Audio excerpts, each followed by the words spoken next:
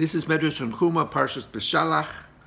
I entitled it "The Rebellion to be Unchosen," because we have this very unusual pasuk where it describes the Jewish people as testing God, right? Al nasosom et Hashem lemor hayesh Hashem berkirbenu im ayin. Instead of God testing us like they were doing with, like God was doing with the man, all of a sudden it's a role reversal, and we're testing God. What is exactly the nature of that? The Midrash brings three opinions, which really sort of analyzing the nature of rebelling against God, giving God an ultimatum. If you don't run the world in the following way, I want to check out.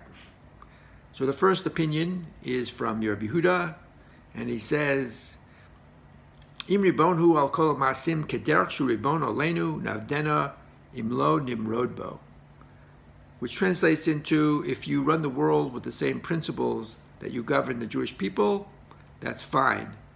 But if you govern us differently, then we will rebel. In other words, we want to live under the same conditions that everyone else. It seems that we are under a greater scrutiny than other nations.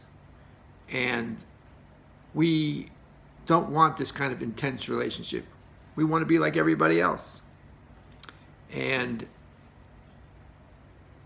of course, the answer to all these three opinions is the very next pasuk, which is the attack of Amalek. So how exactly is the attack of Amalek an answer to the Jewish people saying, we want to be like every other nation? Well, that's simple. They didn't understand their unique mission and destiny, and they needed a reminder from Amalek. Right? Throughout history, there was always assimilation, people trying to fit in and be like everyone else, and along came Amalek in some form or another and reminded us, no, we are a unique nation with a unique heritage and a unique mission, and we better get back in the program. The second opinion is Rav Nechemya, who basically says, we don't want any surprises. He says, "Im maspiko lanu mizono kamel shu nichnas lodina ve'makalsim oso mechabdim oso shu maspik kol tzarcheim navdena im lo nimrad bo." We want to be like a king comes into town with a big parade. Everyone comes out and praises him, and the king is very pleased and says, "Here, I'm going to open up this, storehouse of grain, and I'm going to build this for you and that for you." No surprises. It's a kind of expected relationship. We're nice to you, you're nice to us. It seems like the Jewish people had perhaps they're reacting to very tumultuous history. They had, slavery and plagues and splitting of the sea, and then their first stop, they ran out of water, and then there was plenty of water, and then there was no food and no water, and then you had the man.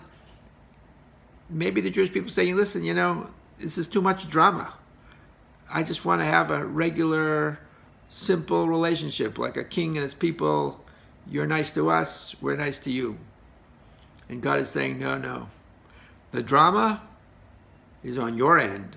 After all the miracles I've done for you, you should be showing some faith and trust in God. That's the drama. If you want to get rid of all these unusual ups and downs, show the faith, show the gratitude for everything I've done. And of course, nothing helps that, as well as an attack by Amalek, where you're saved by a vicious enemy, so you come to realize, God is running the world, God is going to save us.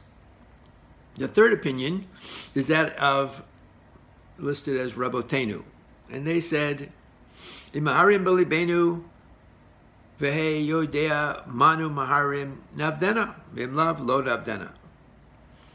Interesting. They said, God, you know what's in our hearts. You're God. You know everything.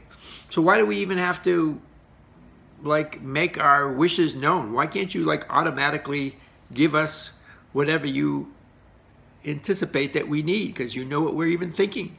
It's sort of like a candy machine. You go up to there and it reads your mind and says, oh, you wanted a Mounds bar? Here it is. So that is not, God was not pleased with that. And God said, listen, this is not the kind of relationship I'm looking for. This is not kind of the cardiac Jew where I say I worship God in my heart. Judaism is not for bystanders. It's a action-oriented religion. You have to work hard. You have to work hard to discover who God is. You have to study Torah and find out who God is and make a relationship with God. You have to work hard on yourself and your character, your midot, and you have to do many mitzvot, many precepts in order to get that relationship with God and your relationship with other people. So if you need to be reminded of what it's all about, again, Amalek comes along, and Amalek, of course, is real. The fear is real, the pain is real, and the gratitude will be real when God saves us from Amalek. This is all sort of summed up in the Midrash. Gives an example of a man who was carrying his son on his shoulders, and they're walking along, and every time the son saw something he wanted, Dad, can you give me that? Can you give me that? Can you give me that? And the father went out of his way and reached and got and gave it to him. And suddenly they get to some place, and the kid says to people, does anybody know where my dad is? And the father is so disgusted with this lack of gratitude that he throws his son down on the ground, and a dog comes and bites him. So that's Amalek. That's the dog. And we are the ingrateful child who keep asking God for things, but we don't even know that He is, right? We don't recognize that He's in our midst, that He's running the world. And so it's funny, you could look at Amalek as sort of the marriage counselor of last resort, because that unfortunately sometimes is needed to readjust the relationship, because as we all know, the Jewish people were soon going to get the Torah, and we are the groom and God is the bride, and the groom is not going to be so faithful, but the bride is committed to never abandon the relationship. God is not going to abandon us, and we need reminders to bring us back. And